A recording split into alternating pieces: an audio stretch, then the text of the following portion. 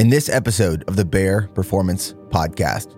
This is really an important thing for me in this work, that I want to help people understand from a medical perspective, what are the real problems?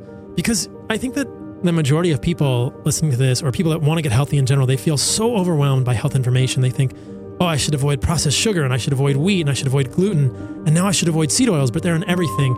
I love the idea of kind of simplifying it for them and saying, these are the things that I think are most problematic for humans. And the top three, when I was at dinner, I was actually with a guy with Bear, and he said, what do you think are the top three problems for humans? That's actually a great question. I should do a reel or something on Instagram about this. The first one is seed oils, and I don't know, the first two are probably interchangeable in terms of the hierarchy. The first one is seed oil. Like, minimize the amount of linoleic acid in your diet, and you will do better. The second is processed sugar, and I think that that's in contradistinction to sugar that is found in fruit or honey that is raw and organic. I think fructose performs very differently in humans, whether it's in a food matrix or whether it's been processed out of the food matrix. So that's a whole nother rabbit hole we can go down. And the third one is probably gluten. So if people eliminate those three things, I think their health will massively improve. Welcome back to another powerful episode of the podcast. I'm your host, Nick Bear, founder and CEO of Bear Performance Nutrition. Every week, we bring you insightful stories, knowledge, and inspiration to help you reach your full potential in life, fitness, and business. If you enjoy the message we're promoting in this podcast, we would greatly appreciate it if you would leave a rating and review on the platform you are listening to. Make sure to subscribe so you don't miss out on future episodes that embody the Go One More mindset. Ladies and gentlemen, we have our first guest for their second time on the podcast. That's Dr. Paul Saladino. What's going on? What's up, man? How are you? I'm great. When did you get back into Texas? Yesterday, and I'm realizing that I had these grandiose plans of bringing you raw testicle that we were going to eat on this podcast, and I forgot it because I was rushing a little bit. I wanted to get a workout before the podcast here at your gym, and I left the raw testicle in the fridge. Next time. I would love to do a video or a podcast one time where I try all the things that you eat. I love it. Because I was watching videos of you eating. I mean, the testicle is massive. It's huge. It's the size of, I don't even know what to liken it to. It's like 2 tennis balls put together. It's pretty big. Do you eat the whole thing? If I'm really feeling spicy, I will. And do you have trouble when you're in Costa Rica sourcing testicle or organs? No, there's actually 2 really good farms in Costa Rica. One of them is called Hacienda del Sur, but the place I get it from is called Grass-Fed Costa Rica. There's a guy named Diego who's out of San Jose, and they have a farm on the Guanacaste Peninsula, which is where I live at the southern end of the Guanacaste Peninsula. And he gets me whatever I want. Basically, I got intestine the other day. I got spleen, heart, liver, testicle in my fridge. It's all there. And grass-fed meat. After our last podcast, I tried eating the liver. I didn't swallow it. I tried to chew it. I struggled hard. And then did you spit it out or did you swallow it? I swallowed it. I swallowed it. And I had 2 guys in the warehouse also try it. They struggled more than me. But I think what I'm going to do, and you recommended it, freeze it, cut it up in little like pea-sized, bites and then swallow it whole. Or you can even thaw it and swallow it whole. If you freeze it and you cut it up into small pieces, they're going to be rigid and they can actually abrade the esophagus a little bit. So you got to be a little careful with that. Unless you get them really small, like the size of a pill. I think it's better to freeze it, thaw it, have it be thawed and soft, and then you can just take it with a swig of water and it'll go right down. And this is a hack, man. Increasing organs in the diet is a huge deal. I need to get back on it. But in today's podcast, in today's episode, I do want to talk about seed oils. Yeah. I went down a rabbit hole after our last episode where it was more high level animal-based diet. And we touched on seed oils a little bit and linoleic acid. I do want to get to that. But before we do, I do want to talk more about hunting and you getting into hunting. I saw a video on Instagram a few weeks ago. You were at Rome Ranch and you were drinking the warm, fresh blood of a turkey. What is the benefit of the blood?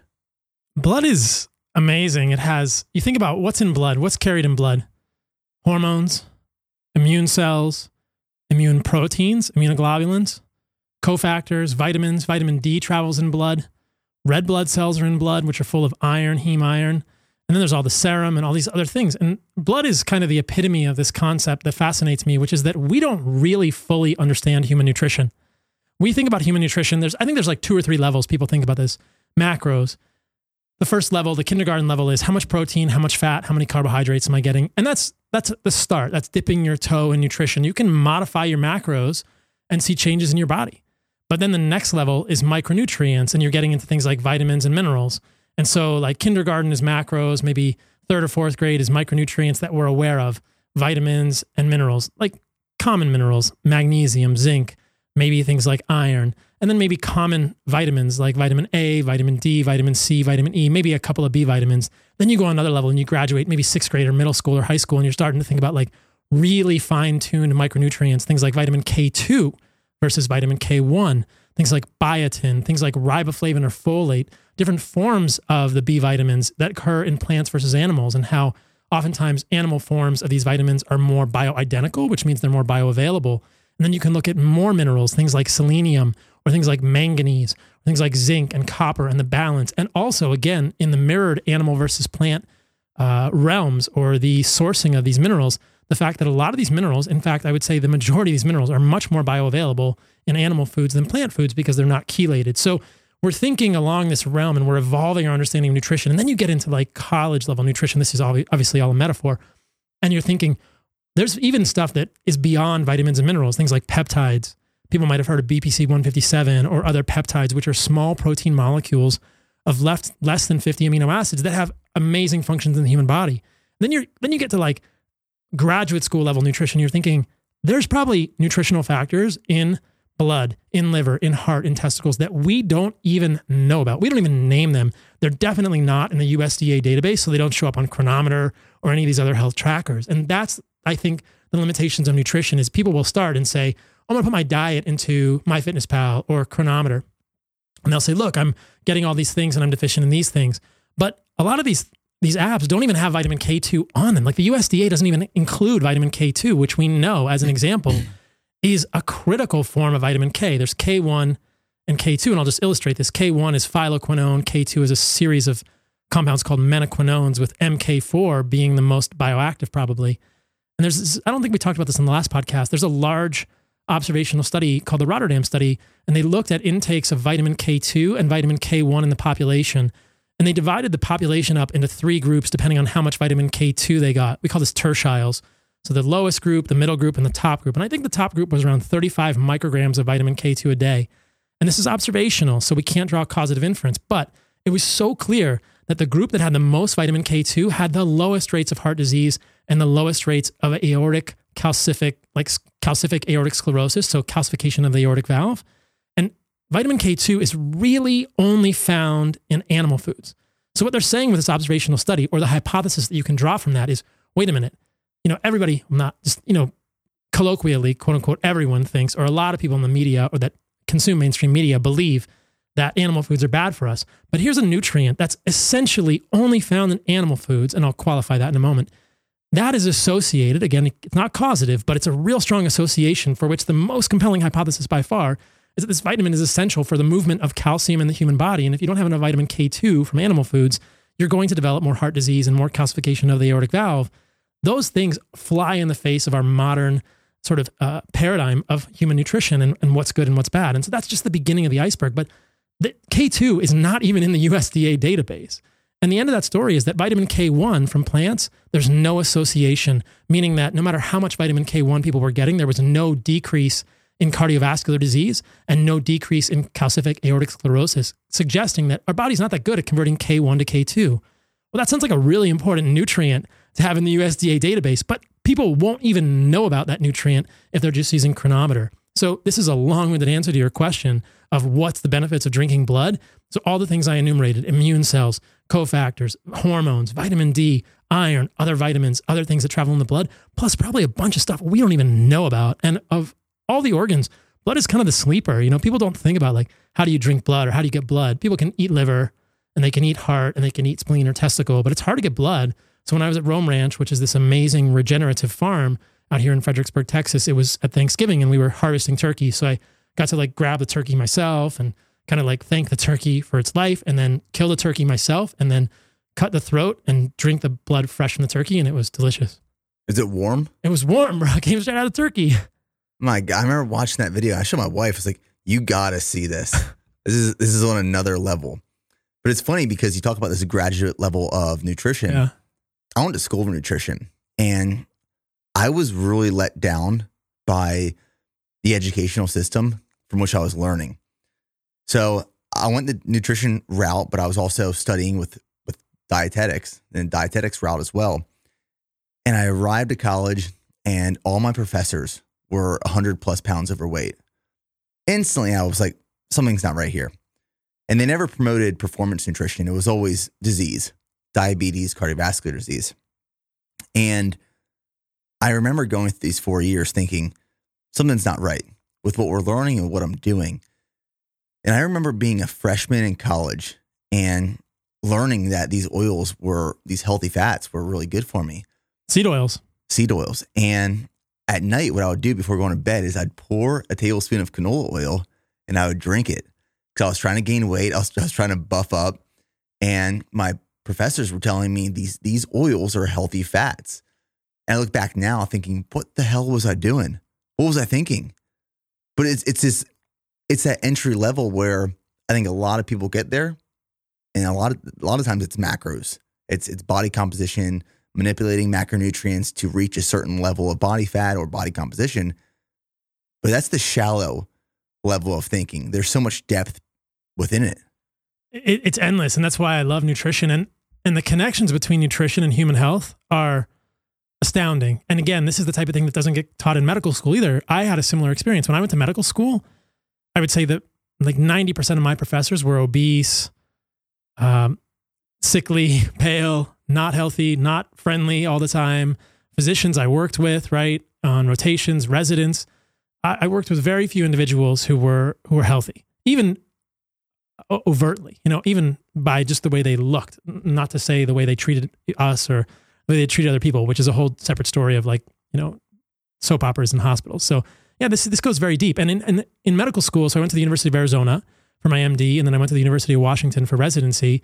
And great institutions, never was nutritional biochemistry talked about with regard to any disease. It's disease management with pharmaceuticals. That's what we do, which is, there's a place for that, but it's completely different than what I got interested in. Yeah, it blows my mind. See, I've been watching you on social media, and I know you're really into bow hunting. Yeah. And open fire cooking. Yeah. I kind of see my life like when I have more free time after some time in business opens up, and after I have this baby coming up this summer, I've always wanted to get into hunting. And in the beginning, it was, from central Pennsylvania, a lot of rifle. But for me, like if I want to hunt, I want to bow hunt. And I want to cook that meat on an open fire. Do you do a lot of hunting in Costa Rica, a lot of hunting in Texas, or where are you at on that? So since moving to Costa Rica about a year ago, I've done a lot less hunting. In fact, I haven't done any. It's been a shift from Texas life to beach surfing life, which is another passion of mine. But so I haven't hunted at all in Costa Rica. I don't even think you can hunt legally in Costa Rica. I'm thinking about bringing the bow just because I like the endeavor. I'm very moderate bow hunter. I'm not an expert at all, but I enjoy it. And it's just, there's such a focus that comes with it. It's very satisfying. So it's a really interesting way to hunt animals. I've hunted with a rifle also at Rome Ranch, and completely different experience. The rifle was, we went up into a blind. There was a feeder. The feeder comes on. The deer come in. The rifle is sighted in 120 yards. Exhale, calm, boom, the deer's down. And it's the same experience when I walk up to the deer and I think, wow, I'm really grateful for this sacrifice, this animal.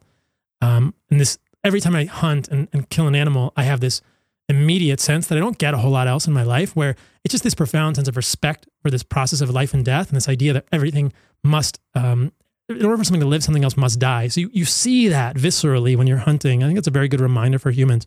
When I'm going to the store, I went to Whole Foods yesterday. I just got into Texas from Costa Rica, and I went to the meat counter, and I got some ribeyes, and I got some sirloin flap steaks. And I'm separated from that animal. I don't get to look that animal in the eye like I did with a turkey or like I do with a deer that I've killed. And that's an important thing, I think, for humans to do. A lot of people don't want to do that. And that's why I think it's so important, because it reminds you, hey, in order for me to live and thrive, and I firmly believe that animal foods are the key. They're at the center. They're not the only piece, but they're a huge centerpiece for humans thriving. We must eat those foods. So every time we eat an animal food, we should be grateful. And I believe we should use that as this reminder to be a good human. And I think the more that we can look at animals that we are killing and know those animals, we'll have so much more of that reminder, that memory that's fresh in our minds. And we'll think, wow, like I'm so grateful to get to live this life with this successful hunting around me. It's a spiritual thing. So after our last podcast together, like I said earlier, I went into a kind of a deep dive of some of the things we talked about, specifically seed oils and linoleic acid. And I went home and I looked in our fridge and our pantry. I'm just curious, like, what's the base for a lot of these foods that we're buying, which most are promoted healthy or even leading with organic a lot of the times. And it was canola oil, vegetable oil, soybean oil, sunflower seed oil. And then I remember a few days later, I went to Whole Foods. I was looking at the hot bar. Everything in the hot bar led with canola oil, vegetable oil, soybean oil. I went to the grocery store, same thing. It's in everything. And I cleared house. Like I pulled all this stuff out of our pantry, our fridge. And I started finding some brands that don't use seed oils in their ingredients. And there are a few, but not many right now. And it was this eye opener of, holy crap, this is everywhere. So what I'm wondering is, where did we transition in time in the last couple of decades where seed oils were forward, leading from the front, and we've kind of eliminated a lot of beef fat, or it's been considered unhealthy? And where do you think that transition happened in the last couple of years? Oh, it's pretty clear. The history of this is fascinating. There was no such thing as a seed oil before 1870. And then it was first used as a machine lubricant. So they would grind up seeds and use the oil as a machine lubricant. It wasn't really popularized for human consumption until 1910, 1911 with Crisco. Mm-hmm. We have a story about Crisco we could tell later, but this was, I believe, they had this excess machine lubricant and they were thinking like, oh, let's use this for human consumption. This will be great. It doesn't spoil as well. It's cheaper. It's lighter. And it didn't really catch on until I think the 1950s. And I'll tell that part of the story in a moment. But if you look at human health, and of course, 1910, 1900, 1870, 1890, not quite the same as we have now with medicine, but we had records, right? We pretty much knew what a heart attack was. And heart attacks were very rare. Diabetes, very rare. Obesity, very rare. There's photos from even 60 years ago, and we look at humans and they were much less fat than we are today. People post these photos on Instagram all the time, 1950s at the beach, 1960s at the beach. It's all skinny people. But I'm sure if you wind back even further to the 1900s, early 1900s, we had a lot of skinny people. We didn't have a lot of massive, obese, overweight humans like we do today. And we can get into those numbers. They're staggering. What the combination of obesity and overweight today is enormous. So there's a clear transition in the last 100 to 110 years. Seed oils really didn't exist before, let's just say late 1800s, and then introduced into the human supply chain early 1900s. Now, along with that, again, this is all correlation, so we have to be careful. We can only draw a hypothesis from this, which we must test, and we can go into all of the lines of evidence that make me very concerned about seed oils. But these are all just observational correlations. But with the introduction of seed oils from 1910, we see a steady rise in chronic illness. All of it tracks together, gradually increasing rates of obesity, gradually increasing rates of cancer, gradually increasing rates of heart disease, gradually increasing rates of diabetes. And the most significant data we have is probably in the last 50 years, and the trend has continued. But that trend goes all the way back to the early 1900s. Again, just correlation, but we can talk about why I think there's a really compelling hypothesis to be drawn from that. And then I think it was in the mid to early 1950s that I think it was President Lyndon Johnson had a heart attack. And at that point, people were asking it just captured the American imagination. And we thought, why did this hero, this paragon of our culture have a heart attack? And I think it almost took him out of office. My history is a little fuzzy there, but that was the beginning of the medical system and the American Heart Association and the American Medical Association beginning to vilify cholesterol, and then in connection with that, animal fats. So that's the beginning of the problem. Then we have the stories of Ansel Keys and the 7-country study, which we can go into. But if we back up again for a moment and we look at the health of the population early 1900s, described that a little earlier, pretty darn good. I mean, I don't think everybody had amazing diets, but for the most part, there wasn't any seed oil in 1900 in the American diet. People were eating exclusively tallow, which is rendered beef fat or lard. And the majority of pigs in 1900 were probably fed way better diets than they're fed today. The majority of pigs today get corn and soy. So we had animal fats, which were probably better for humans. And they were essentially 100% of the human diet of fats was animal fat, maybe a little bit of olive oil, but not even a whole lot in 1900. And so you're looking at butter, tallow, and lard as the main fats in the human diet. And the rates of chronic illness were very low. Diabetes, very low. Heart attacks, very low. Cancer, much lower. So you're thinking, wait, how come nobody talks about that, right? Again, it's a correlation. We see the introduction of seed oils in the last 100 years, especially in the last 50 years, we know things have gone down the toilet. So it's a very interesting history, and it's been marketed to us as originally a cheaper, better alternative. It doesn't spoil. It looks clean. It's white. Crisco's, is pure white. Margarine is pure white. They have to put pills in it to make it look the same color as butter, which has flavonoids in it from the grass that the cows are eating. And the darker the butter is, the more grass the cow's eating. So it began with that. Again, it's a machine lubricant that got sold to humans as a food.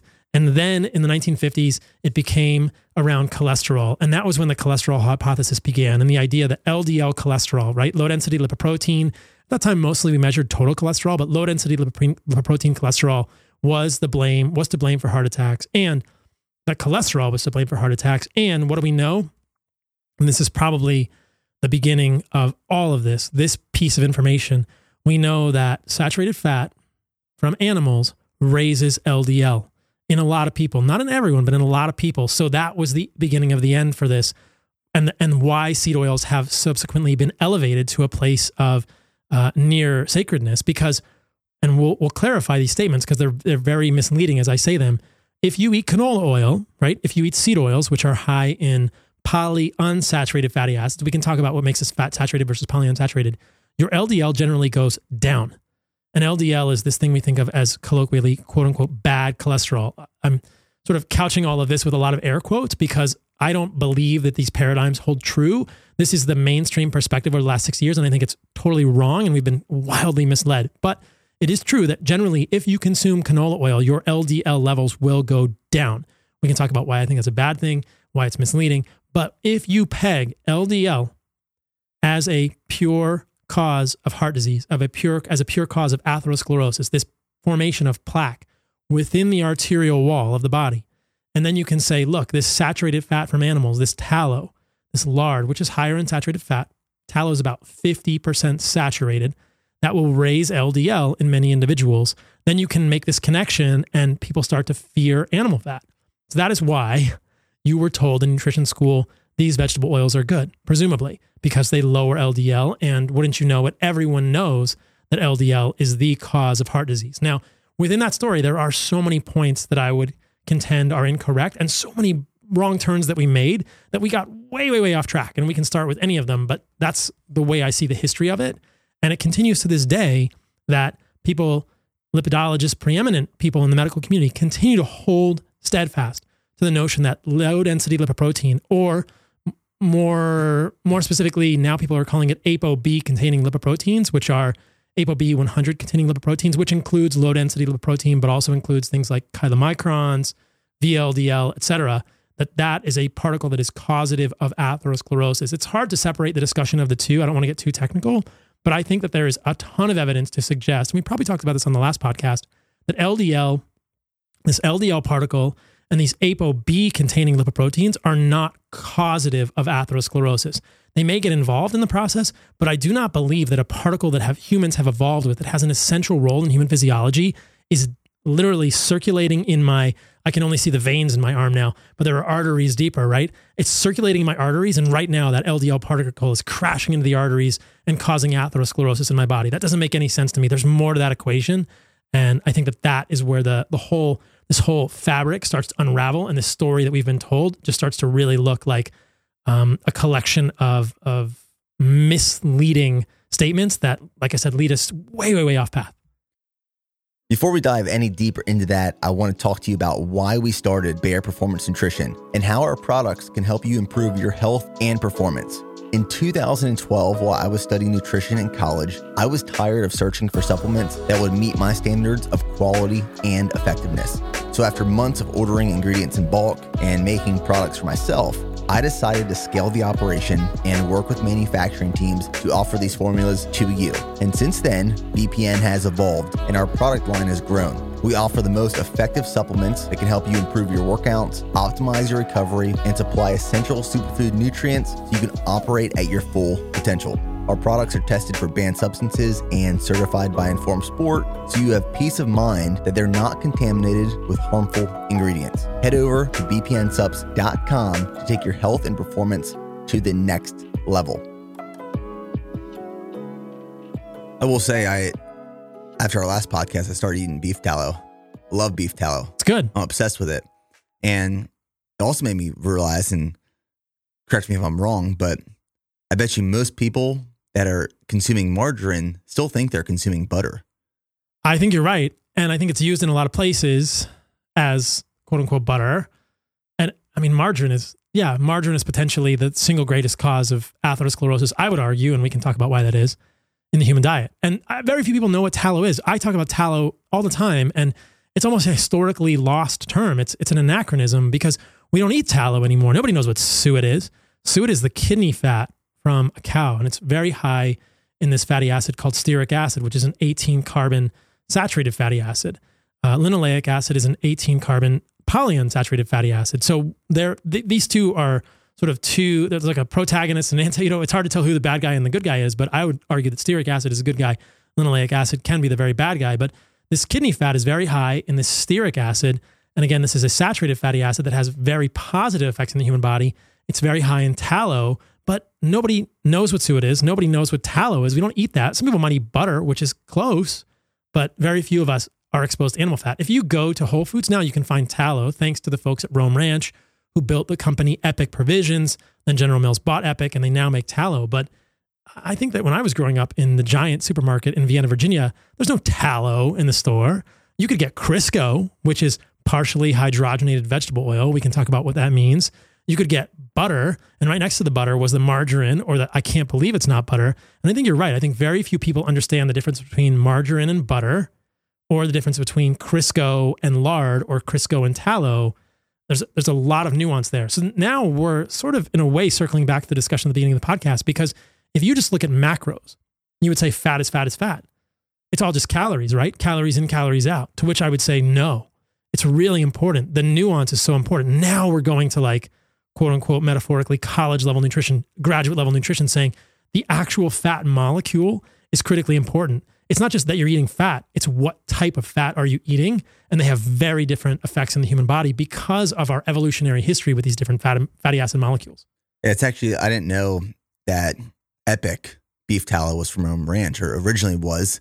Those guys who have Rome Ranch, yeah, they started Epic. I didn't know that. Yeah. That's the beef tallow I get. Mm-hmm. Yeah. I think before we dive any deeper, we should talk about what makes linoleic acid, which we're talking about in regards to seed oils, and stearic acid, what makes them different chemically, and saturated fats versus unsaturated fats, and why unsaturated fats are more volatile or susceptible to oxidation or breakdown. We could dive deeper into just what separates those two. Yeah, the word saturated fat is almost like a bad word.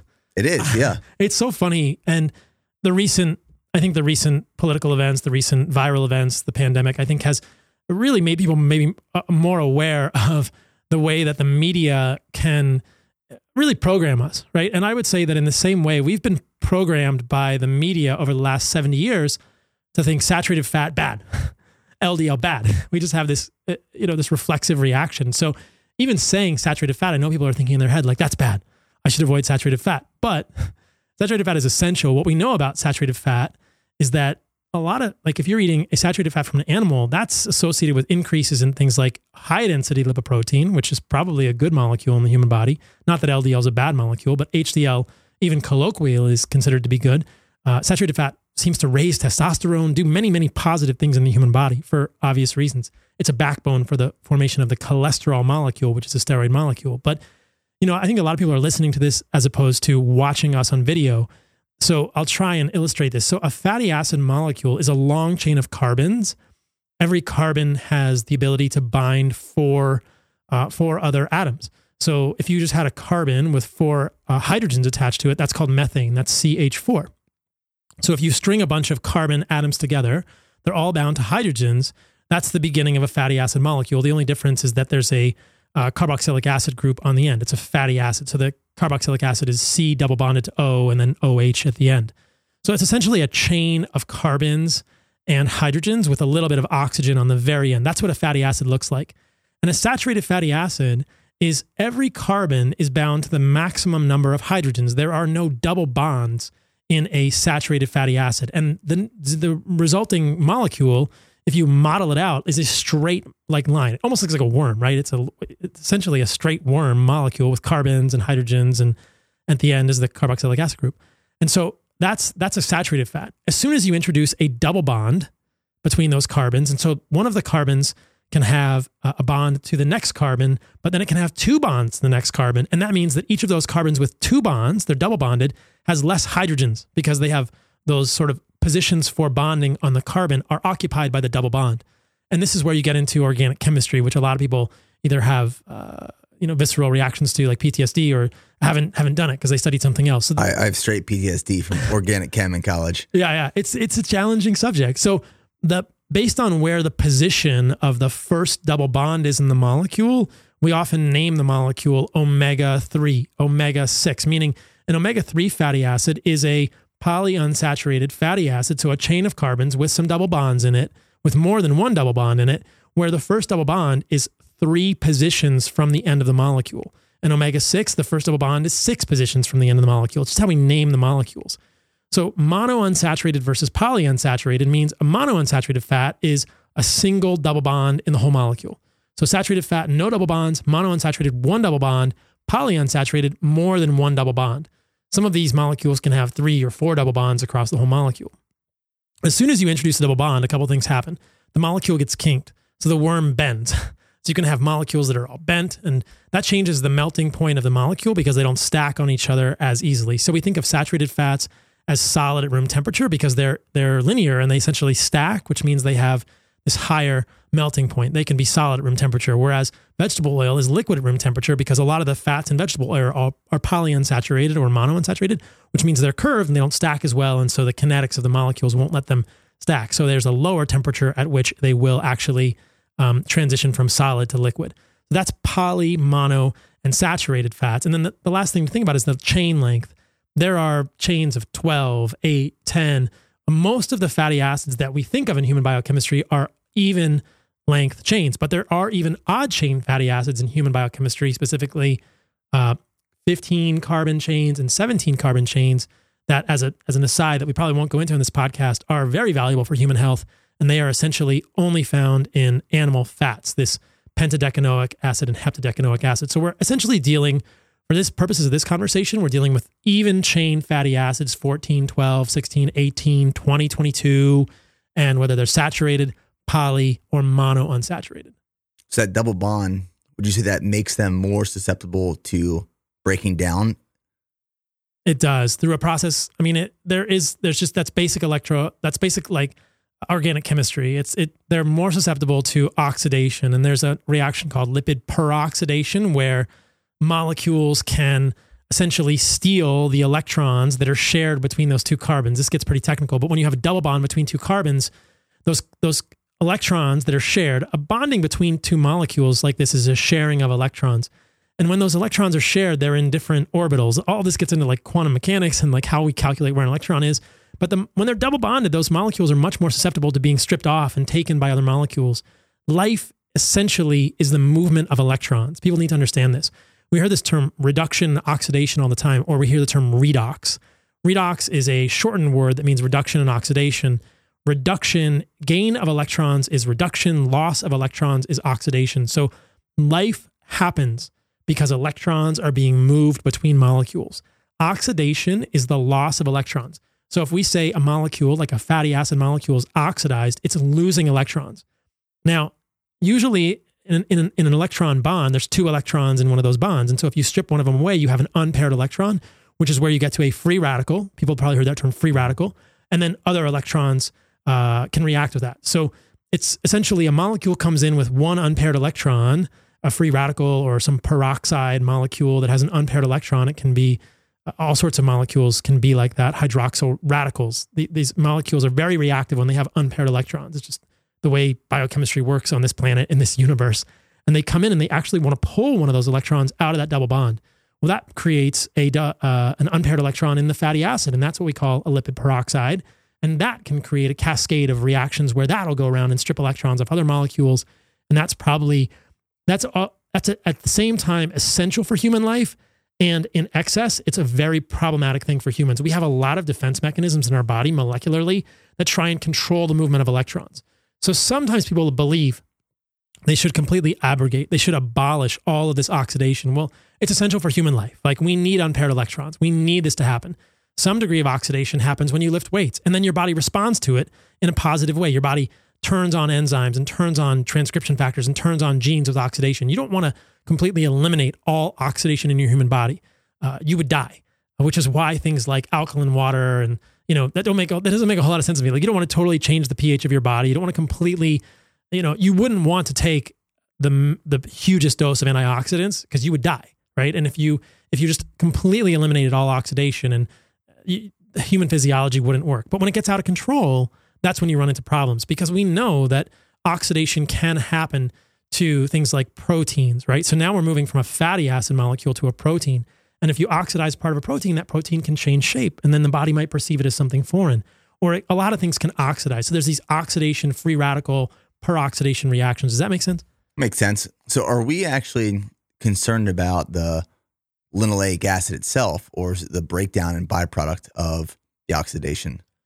It's both, in my belief, and there's a lot of reasons for that. So there's a couple of things going on with linoleic acid. So certainly we appear to be concerned about the breakdown products of linoleic acid. And we know that the more linoleic acid, and let's just back up. So linoleic acid is an 18-carbon omega-6 polyunsaturated fatty acid that is much higher in seed oils than it is in tallow. So if you look at tallow, it's 2% linoleic acid.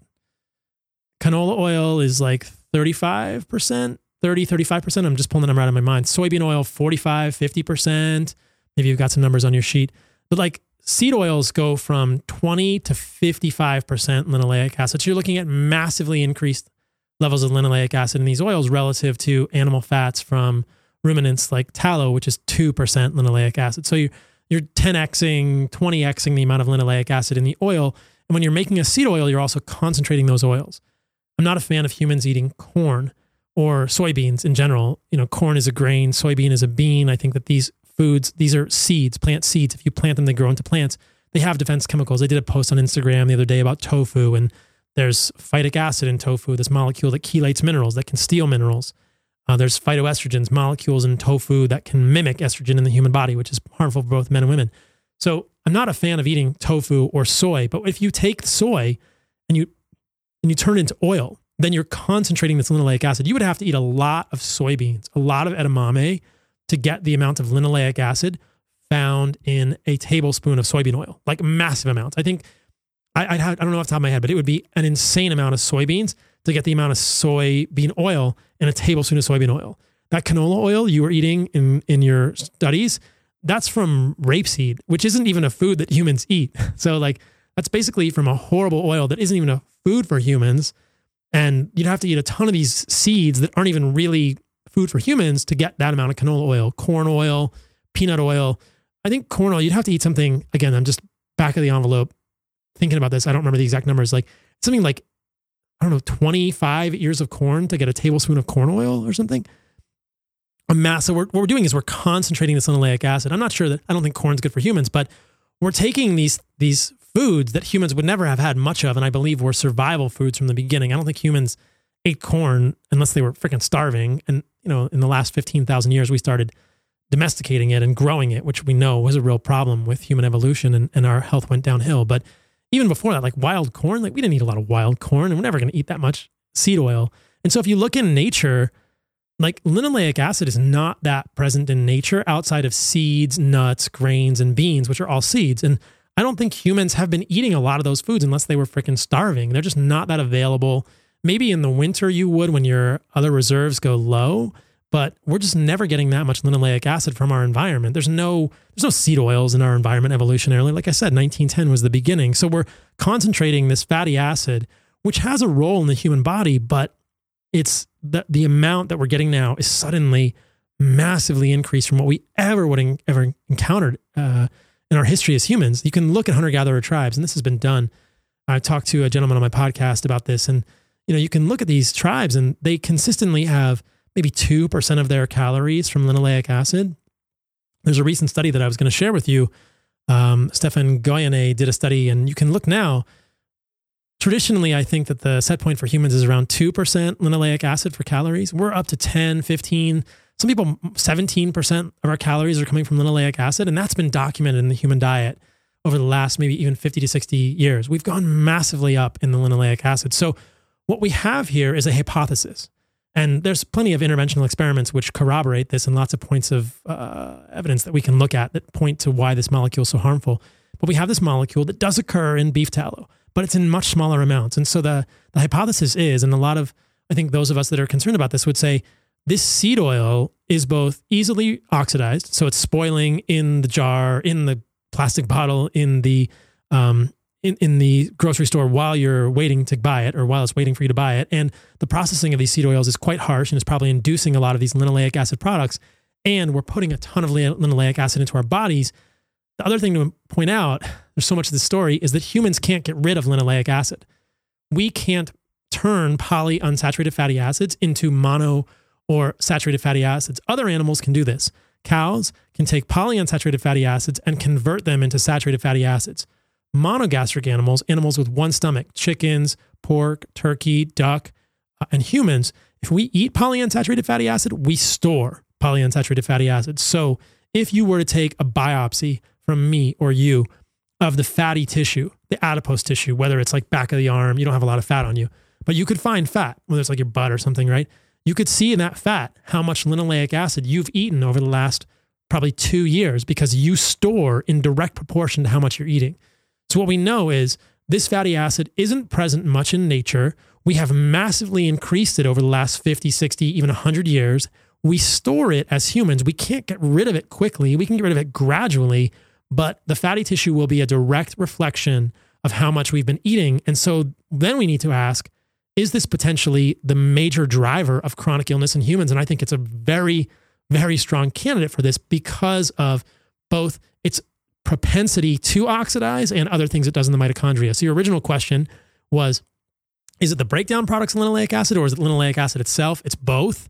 Certainly the breakdown products of linoleic acid look problematic because of this oxidation that happens in linoleic acid because of these double bonds. Did we go too far away from the beginning question? No, that was great. It makes me think to like really pull this together. Linoleic acid isn't necessarily the devil because it is essential fatty acid. But what the issue is that when we've created these seed oils, we've concentrated, and now we have this abundance. We have too much of linoleic acid. That's where the issue is. Am I correct? Yes. People say it's an essential fatty acid, and they'll use that to defend it. I don't think anyone. I don't even say think. I know no one would ever become deficient in linoleic acid if they were eating any amount of unprocessed animal foods in their diet. You could, I can't imagine how you become deficient in linoleic acid in the human diet. Maybe if you were eating, even if you were eating junk food, you would get linoleic acid. It's hard for me to imagine. I don't even know why we call this fatty acid essential. I think technically it means that we can't make it, but it's in everything. It's in everything. So it's in beef in small amounts, correct? It's in beef, yeah. It's in beef fat. It's in eggs. It's in everything. So no one needs to worry about getting too little linoleic acid. It's in everything, which means the major problem is getting too much. I don't think anyone, even eating junk food, I don't think anyone's ever gotten a deficiency of linoleic acid. Just because we can't make it as humans, like our physiology doesn't make it, it's abundant in the atmosphere, in the environment, and it's concentrated in these seeds. So what are the most abundant sources of seed oils or linoleic acid in today's diet? Like, where are a lot of people getting these from? So I think it's things like you said. It's salad dressings is probably number one, because that's when you're going to actually get maybe tablespoons of an oil. So a lot of the salad dressings have corn, canola, safflower, sunflower, soybean. A lot of these processed and prepared foods that you don't even know it's in there, the hot bar at Whole Foods, restaurants will use it a lot. I would advise people, if you have a favorite restaurant, don't ever go back in the kitchen, because what you'll see will scare you. It'll probably be a vat of peanut oil in plastic that is surely full of xenoestrogens like BPA or other bisphenols, just sitting there, and they're adding canola oil or they're adding soybean oil to food. I mean, it's abundant in restaurants. They're going to add it to anything that needs an oil because it's cheaper than olive oil and the flavor is more mild than olive oil. And we can talk about olive oil if you want as well. Olive oil is mostly monounsaturated fat, but olive oil has between 15 and 20% linoleic acid in it as well. Less than traditional seed oils, but still much more than tallow. Yeah, I know you made a olive oil maybe bullshit post the other day. Yeah. When do you decide to use olive oil or stay away from it? I don't use it at all, nor do I use avocado oil, because I don't see the point. I try to get the fat in my diet from the meat that I'm eating. So if I go to Whole Foods and I get ground beef, it's going to be 85-15 or 80-20 ground beef. That has a lot of fat in it, right? Like I said, I had a sirloin flap steak this morning and a ribeye last night. That has fat in the steak. I don't need to add tallow. But I do have a jar of tallow in my house. If I am stuck with like really, really lean meat, I would add tallow. So I don't use a lot of extra oil. I'm just getting the oil that's in my meat. So I don't see the point of using liquid oils like an avocado oil or an olive oil. I think people are mostly using these for salads, which I don't eat in general. You know this. Mm-hmm. Most people listening to this know I'm not a fan of vegetables or leaves or anything that's going to go in a salad. So I'm not putting liquid oil on anything that I would eat. So I don't think we should, I'm not a fan of olive oil. I'm not a fan of avocado oil. And I think that if you're using those things, you are increasing the amount of linoleic acid in your body above what you could be eating with tallow, above what you could be eating if you were just focusing on beef fat, the thing that's been vilified. But remember, 1900, everybody eats beef fat. Rates of chronic disease are vanishingly low. So there's plenty of historic precedent and plenty of good evidence to suggest that beef fat is super healthy. It's certainly evolutionarily consistent for humans. Maybe not beef per se, but you go and you kill an eland or an impala in Africa, it's going to be fairly similar. So there's a lot of things to think about here, but I don't understand why people, I mean, maybe you can answer this for me. Like in your diet, and I'm not going to judge you, I promise. Like where would you use avocado oil or olive oil? I don't use avocado oil. Mm-hmm. Olive oil, if I'm cooking potatoes on like a skillet. In a skillet. Or with, over like some veggies that I'm going to bake, I'll use olive oil. More recently though, I've been using tallow as much as possible and less olive oil. I personally I like the taste of tallow better. I've definitely increased my red meat consumption, like fatty red meat consumption. Mm-hmm. I mean, even for lunch, I'll have 80-20 grass-fed, grass-finished ground beef, and I'll throw a tablespoon of tallow on top of that because I've seen the benefit of feeling better with a higher fat diet. Exactly. So I've been conscious every time I make something, I'm looking at the back of the bottle to see what's in it. And it's funny you bring up restaurants because I don't want to see the back of a restaurant anymore. And that's why, like, if we go out to eat, like me and my wife, I want to spend the money on a higher quality restaurant. And I don't know, but I hope that they are using some better sources of food. But I don't know. That's the thing. You don't know. You don't know. Yeah, I mean, I was at a restaurant. I rarely go to restaurants, but I was at a restaurant the other day in Costa Rica. I got to hang out with a friend there. I was actually hanging out with Bear Grylls. I saw that. Yeah, Costa Rica. Yeah, we got a good reel of him eating some testicle. And, when the guy comes to take the order, it's a ribeye. And it's a rare instance that it's not grass-fed. I'm like, fine, I'll just eat an Angus ribeye. And the waiter comes and I say, I don't want any oil on the steak. I want you to cook it on a dry grill. I don't want anything except salt on my steak for a spice. And I want to make it very clear to them. So for me, a steak cooked on a grill is fairly safe because they're not mixing anything, right? There's nothing fancy about that. And people sometimes when they go, I understand when they go to restaurants, they want to have flavors and they want to experience food. Anytime there's a sauce or something mixed in, I'm almost certain there's going to be a seed oil in there or an olive oil. But let's also say this. So a lot of olive oil and avocado oil is also cut with seed oils. So it's just cheaper. And there's definitely any person listening to this could go to Safeway or a regular grocery store to contrast that with whole foods, and find olive oil on the shelf that says olive oil with vegetable oil. And they're trying to sell it as olive oil, but it's at least 50% canola oil. Funny you say that. I was at HEB the other day and we were looking for mayo. My wife was making something and I just picked up the jar. I was curious because it said, olive oil, big letters. It was green. And I flipped it around, canola, vegetable, and then olive oil. And I was like, these suckers, they'll get you. Yeah, they will. They'll absolutely get you. And so I think that's a place where people want to use liquid oils is they're making a mayonnaise. My diet's really simple. And that's why I think an animal-based diet can help a lot of people. There's a buy-in cost though. If you want to do this or people want to do this, they have to really give up those things. They have to think about giving up mayonnaise, or sauces and spreads, and because that's all going to have, you can't put tallow in that. Tallow is going to be solid at room temperature for the most part. And it's not going to spread as well. It's not going to be as good. You can't put butter in mayonnaise. I suppose you could, but it'd have to be warm or it would congeal and it wouldn't look good. So again, if I were going to, like you said, I don't eat potatoes or vegetables, but if somebody wanted to do that, and I've talked on previous podcasts about why I'm not a fan of those things, I would use tallow for that, or butter those would be much better sources, much lower linoleic acid sources. So, we haven't really fleshed out all the science behind this. I'm sure we'll do that before the podcast is over. But I think that one of the take homes early in the podcast for people is maximize the amount of stearic acid in your diet. We can talk about why I value that, and then minimize the amount of linoleic acid. I think that a low linoleic acid diet would be so helpful for so many people. And this is really an important thing for me in this work, that I want to help people understand from a medical perspective, what are the real problems? Because I think that the majority of people listening to this, or people that want to get healthy in general, they feel so overwhelmed by health information. They think, oh, I should avoid processed sugar, and I should avoid wheat, and I should avoid gluten, and now I should avoid seed oils, but they're in everything. I love the idea of kind of simplifying it for them and saying, these are the things that I think are most problematic for humans. And the top three, when I was at dinner, I was actually with a guy with Bear, and he said, what do you think are the top three problems for humans? That's actually a great question. I should do a reel or something on Instagram about this. The first one is seed oils. And I don't know, the first two are probably interchangeable in terms of the hierarchy. The first one is seed oil. Like, minimize the amount of linoleic acid in your diet and you will do better. The second is processed sugar. And I think that that's in contradistinction to sugar that is found in fruit or honey that is raw and organic. I think fructose performs very differently in humans, whether it's in a food matrix or whether it's been processed out of the food matrix. So that's a whole nother rabbit hole we can go down. And the third one is probably gluten.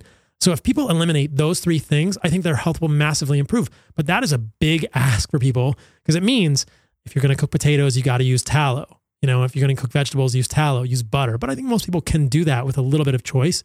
And you have to read the labels like you're doing. You have to avoid things like mayonnaise, which are definitely going to have seed oils.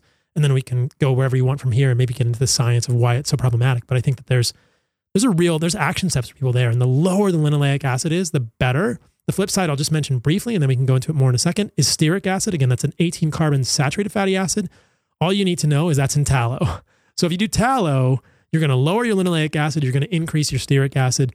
Stearic acid's great. In human trials, they've done experiments where they made people vegan for 3 days. So they starved them of stearic acid. Stearic acid is yet another compound found only or exclusively or predominantly in animal foods that is essential for human physiology and optimal health, in my opinion, my strong belief. And so they made people vegan for 3 days, no stearic acid, and they look at their mitochondria, these little cellular powerhouses where all of this oxidative phosphorylation happens, where we actually take these macronutrients, where we take these carbohydrates and these protein molecules and we run them through, we run electrons from them through the electron transport chain, and we get energy out of this ATP pump that spins in the inner mitochondrial membrane, et cetera, et cetera. So you can look at the mitochondria of people who have no stearic acid and they basically turn off. They stop burning fat. Mitochondria can also burn fat in a process called beta oxidation. And so like all that stops when you don't have stearic acid. But then you give them back stearic acid. They give them I think a big dose of stearic acid, like 30 grams of stearic acid in a milkshake. And you start to see all of this fat burning turn back on for people, and the mitochondria fuse. You can see it in the study. The study's in one of the Nature journals. It's a very preeminent journal.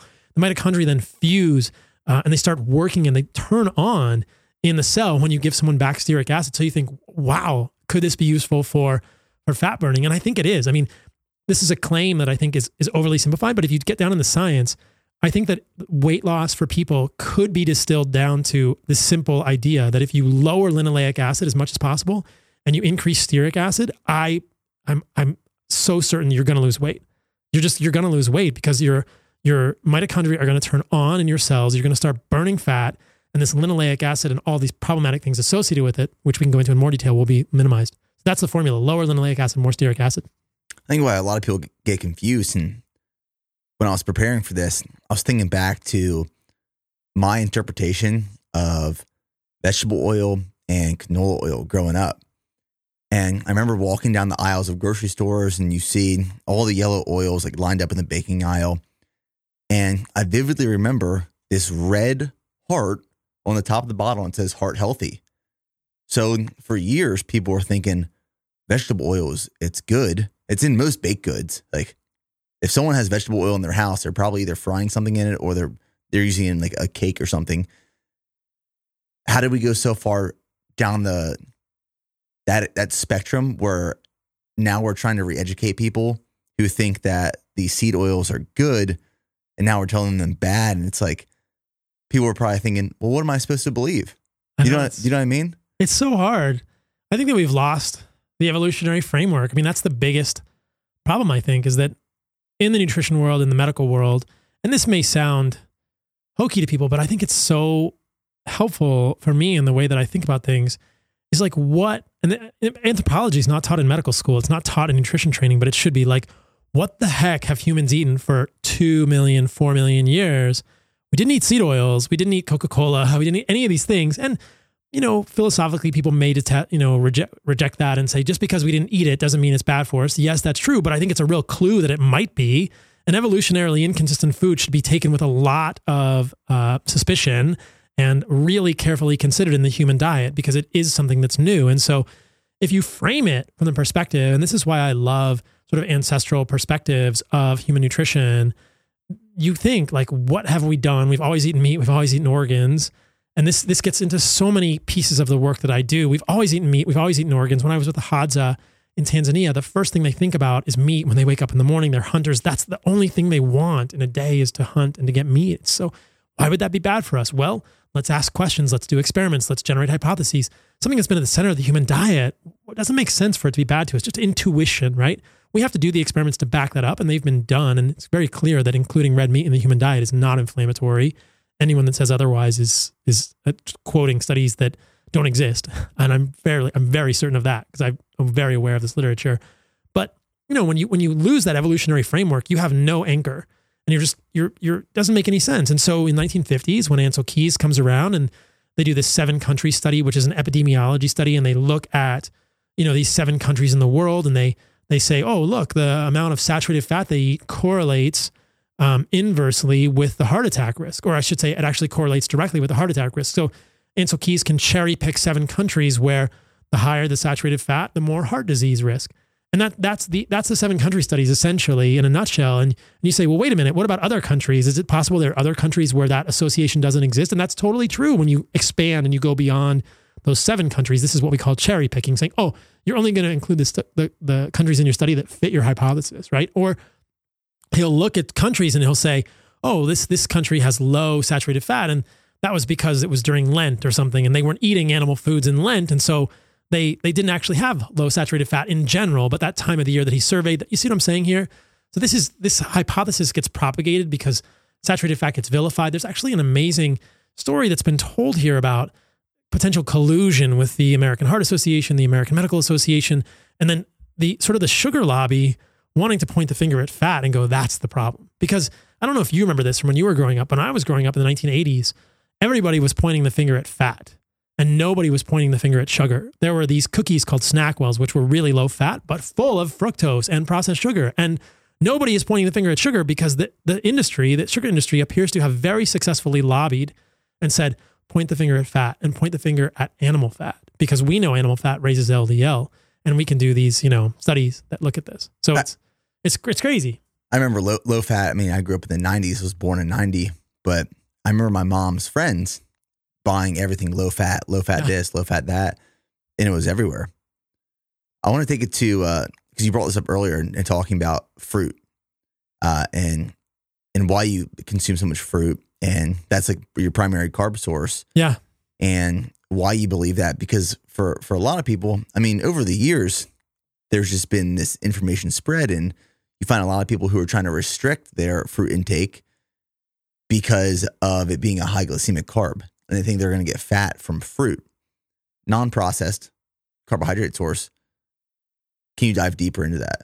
Yeah. So it's an interesting story. I mean, for me, and we probably talked about my story on the first podcast, but the carnivore diet, a diet of exclusively meat, organs, animal fat, and salt, was my gateway to all of this. So I had eczema, which was pretty severe at times. I had asthma as a kid, and those things didn't get fixed with a paleo diet. So I was eating this Paleolithic diet of meat, vegetables, fruit, nuts, mushrooms, essentially, not really a lot of organs.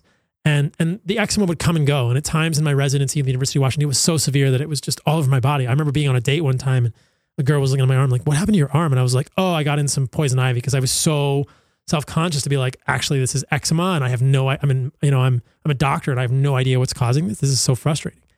And so that was the point for me where I said, I'm curious about these plant foods. Could these plant foods and these fungal foods, these mushrooms, be triggering my immune system? So I cut them all out. And that was really eye-opening for me, because the eczema completely got better. My actually emotional stability, like I didn't really feel like I had issues with anxiety or depression, but I felt better emotionally as well. Fast forward about a year and a half, I'm writing this book, The Carnivore Code. I've seen so many people get better from GI issues and autoimmune issues with this carnivore diet that I think there's something here. But like we all learn along the journey, sometimes we get a piece of a truth. We never find the truth, but we find a truth. And so humbly, I had to sort of look at the way I was feeling after a year and a half of a ketogenic diet with no carbohydrates, essentially, other than what you find in meat and organs, which is very minuscule. It's paltry. And say, you know what? I don't feel as good as I want to feel. I have muscle cramps when I go climbing to the climbing gym. I point my toe to get on a hold, and my calf cramps up. I get cramps in the morning.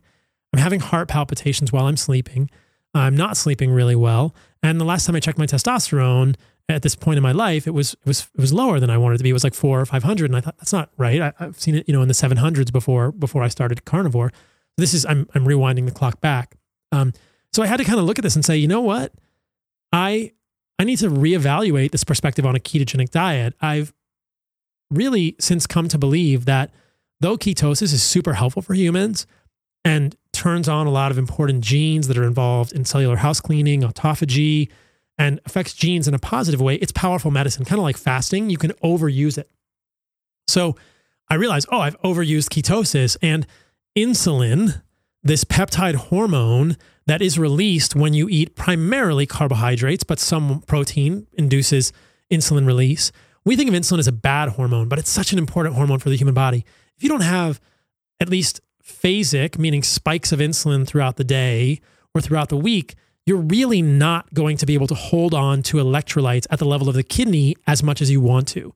And that's why so many people on ketogenic diets do more salt and electrolytes than I've ever seen in my whole life. It's crazy. That's why whole companies have arisen around ketogenic diets, trying to fill these electrolyte needs of people who have essentially flatlined their insulin signaling and are just wasting electrolytes, things like sodium, potassium, magnesium, calcium in their kidneys, because there is no or so low signaling of kidney insulin at the level of kidney. Well, insulin can insulin come back once you reintroduce carbohydrates? Absolutely. As soon as you reintroduce carbohydrates, your body turns on insulin again. It takes like a day or two for it to adjust, because your body actually becomes physiologically insulin resistant, which is different than pathological insulin resistance. Hopefully we'll get to that in this podcast, because I want to talk about the roots of pathological insulin resistance. They do relate to linoleic acid and the breakdown products of linoleic acid very clearly. So that's fascinating. But you do become physiologically insulin resistant when you are ketogenic. So I'm sure you experience this in the Rangers. You're out, you haven't eaten for a few days, your body goes into ketosis, and your body is then sparing glucose that it's making through gluconeogenesis for the testicles, the red blood cells, the adrenals, and the brain. And it says, no, muscles don't take up glucose because you can do fine with ketones, right? The brain can run on some ketones, but it needs to have glucose. So the body's very, very wise at partitioning nutrients in states of, quote, semi-starvation, because evolutionarily, it would have been a state of semi-starvation for us if we didn't have any carbohydrates. It certainly happened to us, but our goal as humans would have been, where can I find honey? Where can I find fruit? Where can I find carbohydrates all the time? And so if we go for too long in that state, we do suffer physiologic consequences. And I did. So I looked at foods and I thought, where can I get my carbohydrates from? Well, grains are seeds, they're plant parts, they're plant babies, they're highly defended. I don't want to eat grains. Roots are also defended. That's not my first choice.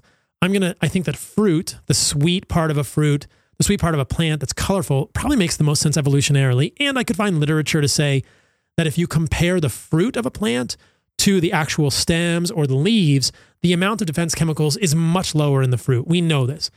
This is seen over and over in botanical science. There's whole literature on this. In fact, I was reading this amazing chapter of a book about plant defense chemicals on the plane over here from Costa Rica. And you can see this over and over, that when a plant is making a fruit, it may put defense chemicals in the fruit when it's green, when it's unripe. But as the fruit ripens, they get lower and lower and lower and lower. And a lot of these defense chemicals are at much higher levels, 5 to 10x in the stems and the leaves. So fruit is clearly the least defended part of a plant. I thought, okay, that's going to be the first thing I'm going to try. So I reintroduced things like strawberries, and I started with honey because honey is made by bees. There's no real defense chemicals in honey. You could even argue that honey is an animal food. So I reintroduced honey. I reintroduced fruit in my diet. And because I was so interested in my insulin response, in my metabolic health, which we can define, my insulin sensitivity, I continued to check my labs. Fasting insulin is perhaps the most important blood test you can check. And we can talk about why. And I wore a continuous glucose monitor from a company called NutriSense. So you can just put this thing on your arm. It has a stylet. Are you familiar with these? Yeah, I've been wanting to get one, actually. We get you one. Yeah, for sure. Yeah, I would love to. Yeah, absolutely. I'll absolutely get you one. I've actually got some. I should have known. I've got some in my house. So you can put this glucose monitor on your arm. It has this little plastic stylet that goes into the interstitial space, and you can check with your phone, and it'll take a blood sugar measurement every 5 minutes. So you can see your blood sugar in real time throughout the day. So I could see what was happening with my blood sugar when I introduced carbohydrates. And it was a fascinating experience. So on my podcast, which is called Fundamental Health, I've gone through all this data and showed my data. But in summary, my fasting blood sugar, you ready for this, went down when I introduced carbohydrates. So my fasting blood sugar goes down when I introduce carbohydrates because as a physiologically insulin resistant human, my blood sugar was kind of flatlined, but it was higher. The baseline was higher all day because of gluconeogenesis and the physiology. So for instance, I would say that when I was strict carnivore, my fasting blood sugar was probably 95, sometimes 103 milligrams per deciliter fasting. So you wake up in the morning, your blood sugar is 103 or 96. You eat food, your blood sugar is 96, 103, right? Introduce carbohydrates, fasting blood sugar 72, 73, 68, these kind of things. And then when you eat food, I'm eating carbohydrates. I usually eat like twice a day. My blood sugar might go up to 130, 140. I don't worry about that because then it comes down quickly. This is difficult to illustrate without a visual, but imagine kind of a flat line and then a little spike, and the spike comes back down to normal within an hour. So when you're looking at a continuous glucose monitor, what you want to look at is the area under the curve because it's a reflection of how much insulin load there is needed to move that sugar out of your blood. This is checking glucose. So we're looking at a glucose area under the curve in real time. And you can see that when I was on this honey or this fruit, it would go up, come back down, and then go right back to baseline, and then go up in the afternoon, come back down to baseline. So these are not patterns of metabolic dysfunction. There's really clear visual patterns of metabolic dysfunction on a continuous glucose monitor. It's a much broader peak. It looks like a tombstone or has multiple peaks. And the area under the curve is much broader, right? So the area from the base, like an integral. I used to love math when I was a kid, but I don't know if everybody understands what an integral is. But you integrate, you sort of like take all the area under that curve. And if you're insulin resistant or you have metabolic dysfunction, all that area under the curve is so much higher when you eat carbohydrates. So you can see on a continuous glucose monitor, if I put that on someone, I can see immediately how metabolically healthy they are just by how they respond to sugar, whether it's from fruit or whatever. So you could see like, I'm metabolically, I'm responding, boom, up, down, consistently week after week after week. And then at the end of, I think 2 months, I checked my fasting insulin, and my fasting insulin on a carnivore diet was probably 3.5 micro IU per ml. And my fasting insulin, which is the best metric that I think people can easily get of metabolic health on this carbohydrate diet containing at least 100 grams to 150 or even 200 grams of carbohydrates a day, is 3. So my fasting insulin doesn't change at all on this diet. So those are the data points that I would advance to say, including carbohydrates in my diet in this whole food form, fruit, honey, did not change my insulin sensitivity at all. In fact, it probably improved it somewhat because you need some phasic release of insulin. My electrolyte issues got better. My heart palpitations went away. My testosterone came back to 800. I'm sleeping better. And I'm thinking, oh, okay, humble pie. Like, let's continue to evolve and explore and learn what is the best diet for humans. So, but then the question becomes, well, if fruit is okay for humans and honey is okay for humans, why have we been told that soda is so bad? What's the difference? And in the ketogenic community, there are many intelligent, well-meaning individuals who will equate honey to a Coca-Cola. They'll say it's the same amount of sugar, like you're getting the same amount of sugar. And I would say, doesn't make sense to me. Again, let's go back to the evolutionary framework. Like humans have never been exposed to sucrose, which is a disaccharide of glucose and fructose in a sweet beverage. They've been exposed to honey, which is some sucrose, some fructose, some glucose in this gelatinous matrix with about 300 other chemicals and prebiotics, like all these other things in there. Some things that affect the gut flora, things that are nitric oxide precursors. So it's a completely different piece of information for humans. But this is what's been lost in kindergarten, first grade, sixth grade nutritional science is it's reductionist. And you don't say, oh, what is the information that this food is giving your body? This is again back to organs. Organs are this incredibly rich informational source for your body. You're eating a liver. There are thousands of compounds in there that are pressing all sorts of buttons and doing all sorts of cool things in your body that are really evolutionarily consistent and have been celebrated for millions of years. If you eat sugar, it's just like there's one thing, just like fructose. It just pulls one lever. It just pushes one button in the human body. So you're thinking like, okay, like the information that you're getting from a tablespoon of honey is completely different than the information you're getting from 15 grams of, let's say, equivalent sucrose, which is that disaccharide of glucose and fructose. So it's so much more complex in honey. It's the same thing with, it's like, say you're eating bananas. Bananas like 20 to 25 grams of carbohydrates. So 20 grams of carbohydrates in a banana is completely different informationally for your body than a tablespoon and a half of table sugar. Or orange juice is a great example because there's been a lot of good studies with red orange juice, like blood red orange juice. And presumably this is like not pasteurized orange juice, just like fresh squeezed orange juice. People get worried about fruit juices, but like fresh squeezed orange juice results in a completely different physiology in the human body than the equivalent amount of fructose or sucrose in a tablespoon. And it does it in mice too. So there's a lot of interesting questions to ask here. And the conclusion that I've arrived at is food matrix, fruit, honey, containing sugar of all sorts of types, fructose, glucose, sucrose, etc., in a food matrix is a completely different informational experience for your body than in isolation. So there are people in the nutrition space that go completely the other direction and will say, oh, it's okay, just eat tablespoons of sugar. And I don't think that's true, but I also don't think that fruit is bad for humans. And like I said, there's good studies with red orange juice that show that, hey, endothelial function, these cells that line the blood vessels, gets better when you drink red orange juice. How can fructose be so bad for you?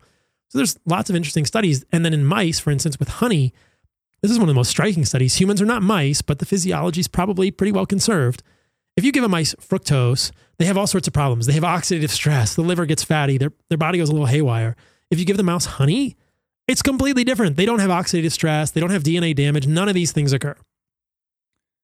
When you were with the Hadza, what diseases was prevalent, if any, with them when they had very little linoleic acid in their diet, 0 or little? 2%, yeah. Essentially none. So the hunter-gatherer population, this is why anthropology should be taught in medical school. It's such a fascinating experiment. These hunter-gatherer populations do not suffer the chronic diseases that we have as humans. There's a whole tribe of these Hadza, right? We went to visit one group, maybe 45 members.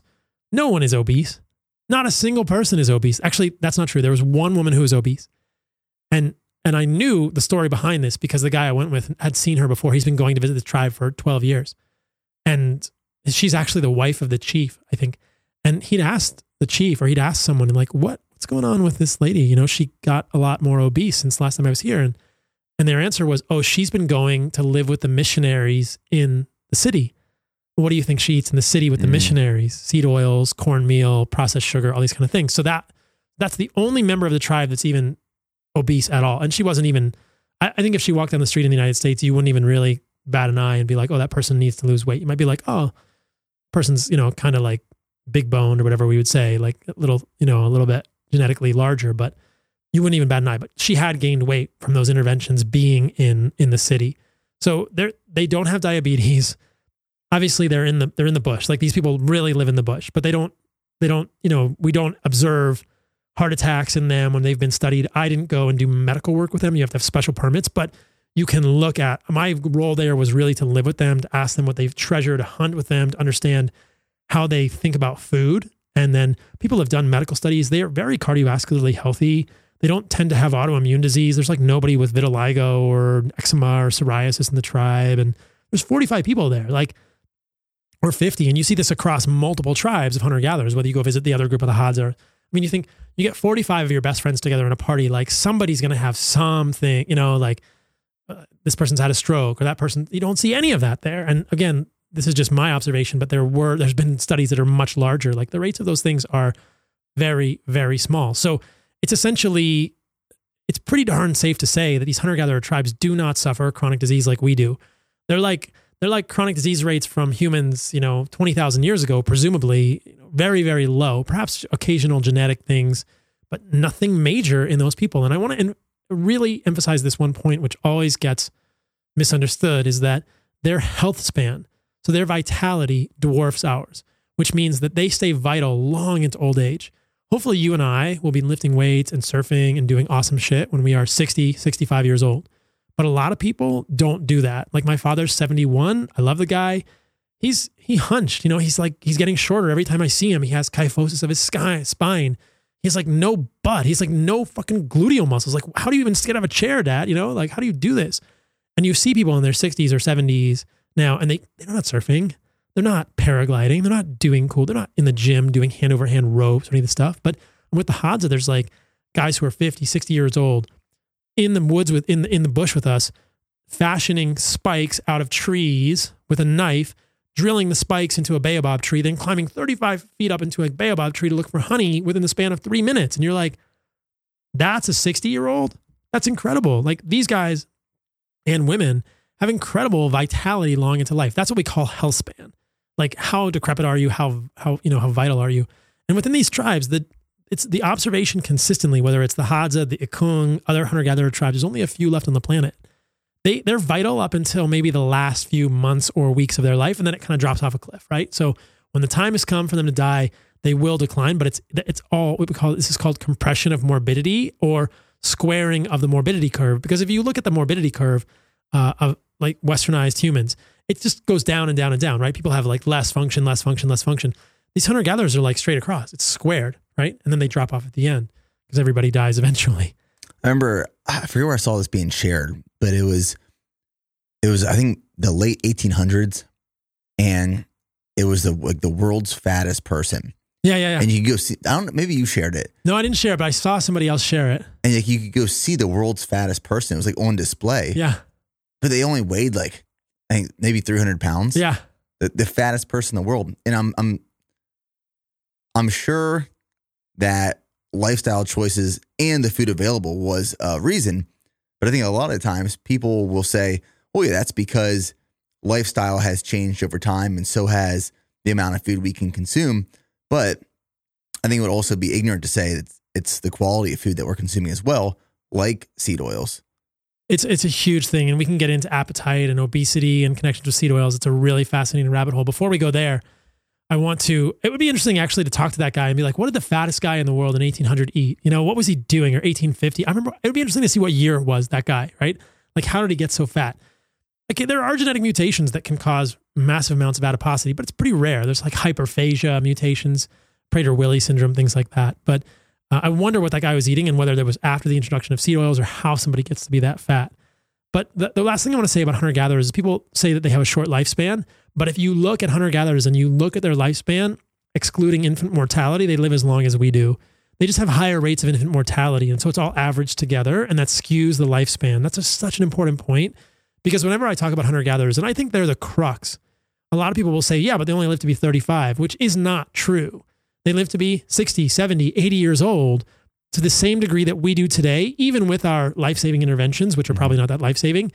And in the wild, guess what? having a baby is dangerous. There's a snake. There's a hyena that could steal your baby. The baby could fall off a rock and hurt itself. There's infections, like sanitation. Like being a human in the wild is dangerous when you're a kid, and infant mortality is higher, and that skews the life expectancy. So that we'll close that chapter. I do want to talk about what you're saying with obesity and appetite, because this is a fascinating story. So there's a drug called rimonabant. Have you heard of this? Recently, I have heard about it. I don't know where I heard about it at. So rimonabant is a fascinating drug. It actually helps people lose weight really, really well. And the way it does this is by antagonizing, so blocking the endocannabinoid system. So we're into the realm of like marijuana and cannabinoids. There are endogenous cannabinoids in the human body, like anandamide, and there are exogenous cannabinoids like THC or other, cannabidiol that we can get from marijuana. But one of the receptors for those either endogenous cannabinoids or exogenous cannabinoids is the CB1 receptor. Rimonabant antagonizes the CB1 receptor, and that leads to massive weight loss and improvements in a lot of things in mice and humans. So the first experiments were done in mice, and they say, oh, wow, these mice get like really lean and they look really good when we give them rimonabant. This could be an amazing weight loss drug. Then they do it in humans, and they find that it increases the rates of suicidality and depression because, as we find with drugs, and this is a really good lesson to remember, they often have side effects, and that's why we do these clinical trials. So of course, you can antagonize the CB1 receptor, and that probably has to do with appetite and obesity. People lose weight, they have less appetite, and they don't overeat as much. But that receptor is also important for mood and proper mental health. So, okay, that drug kind of gets thrown out, but it shows you that this mechanism is there. And what's fascinating about this is that when you eat linoleic acid, whether it's a human or a mouse, and this has been shown in both mouse and human models, a molecule is produced called 2-AG, which is a cannabinoid, and that cannabinoid activates that CB1 receptor. So the really compelling formula, the compelling story you can draw here is part of the problem with linoleic acid. And you asked me this question earlier. Is the problem with linoleic acid the linoleic acid itself or the byproducts? So it's both. And one of the reasons that linoleic acid itself could be problematic is because of this appetite piece. So if you have linoleic acid leading to the production of 2-AG, this exogenous cannabinoid in humans and mice and other animal models, and they get fatter, couldn't that be in the brain? It's telling you, oh, eat. It's like the opposite of rimonabant. This is another drug that we use. I think it's called droperidol for cancer cachexia patients. We can give them drugs that agonize, that turn on that receptor, and they will eat more, right? So you can turn on the receptor, people eat more, they overeat, or you can block the receptor and people will stop eating and lose weight. And look what linoleic acid does. It makes a product which will do the same thing. And there's studies in mice, there's studies in C. elegans. C. elegans is a worm. And you can make worms fat by giving them linoleic acid because of probably this mechanism of satiety in the human brain. How crazy is this, right? I do remember, actually, I listened to a podcast you did talking about this. That's where I remember it. With Tucker Goodrich. Yep, that's it. Yep. And the end of the story is that one of the reasons that we think gastric bypass works for humans is that when you do the gastric bypass, you cut away some of the stomach and you take the intestines and you loop them in a special way. Sometimes it's called a Roux-en-Y gastric bypass. But when you cut away part of the stomach, you have to cut away branches of the vagus nerve. And this is a nerve that runs from the stomach to the brain. And there's also thinking that these cannabinoids that occur from the diet get into that vagus nerve and will trigger in the brain appetite and loss of satiety. So when you cut those vagus nerves in the gastric bypass, people are able to stop eating. They don't feel quite as hungry, or they don't have this disordered satiety, this appetite when they're eating these foods. So is it possible, and I think there's so many pieces of evidence that point to this, is it possible that this linoleic acid in foods is just in and of itself completely destroying or messing with our satiety? And I mean, I think most people who've eaten processed food will get this.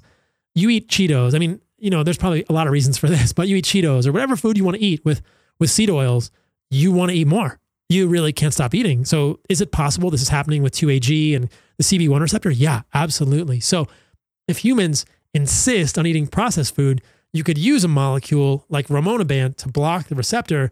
Of course, it's going to have these other side effects with these, depression and suicidality, which is no good. But we see the mechanism, and again, it just speaks to the same idea that, man, this linoleic acid molecule if we introduce evolutionarily inconsistent levels of that, it can be problematic for us at a lot of levels. And one of those is probably satiety. What makes me think, like when I'm on a road trip, for example, and don't do this anymore, but back in the day, say you have truck stop snacks in the center console, and you open them up, you grab a few, you start snacking, you close up the bag with the intent of not to open it up again. And then 5 minutes later, you open it up, you get some more.